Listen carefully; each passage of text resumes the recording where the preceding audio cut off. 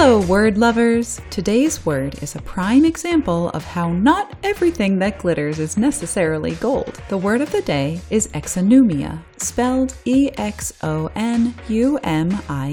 Exonumia is a plural noun that means items that resemble money but are not intended to circulate as money. Exonumia is an example of a mass noun, like cash or money, meaning that we don't usually count it. We can say some cash, but not 3 cashes, just as we can say some exonumia, but not 5 exonumias. Exonumia is a rare word, but it appears regularly in the field of numismatics, the study of coins. Here's an example from a publication called Coin World, published on March 18, 2021.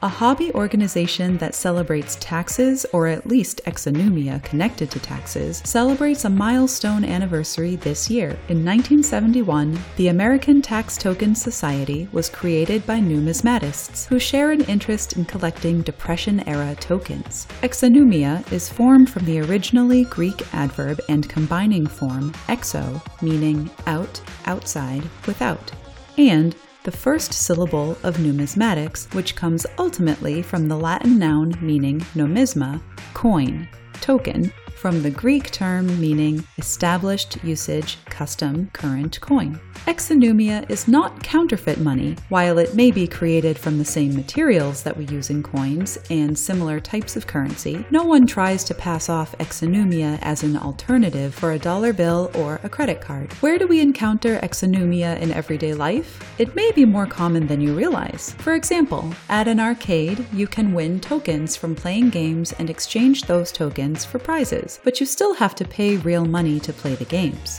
Some types of exonumia aren't related to money at all. A gold medal or a scout badge may signify an accomplishment, but it has no fixed value and can't be used to purchase something else. Cash in on a priceless vocabulary with help from Word of the Day at dictionary.com.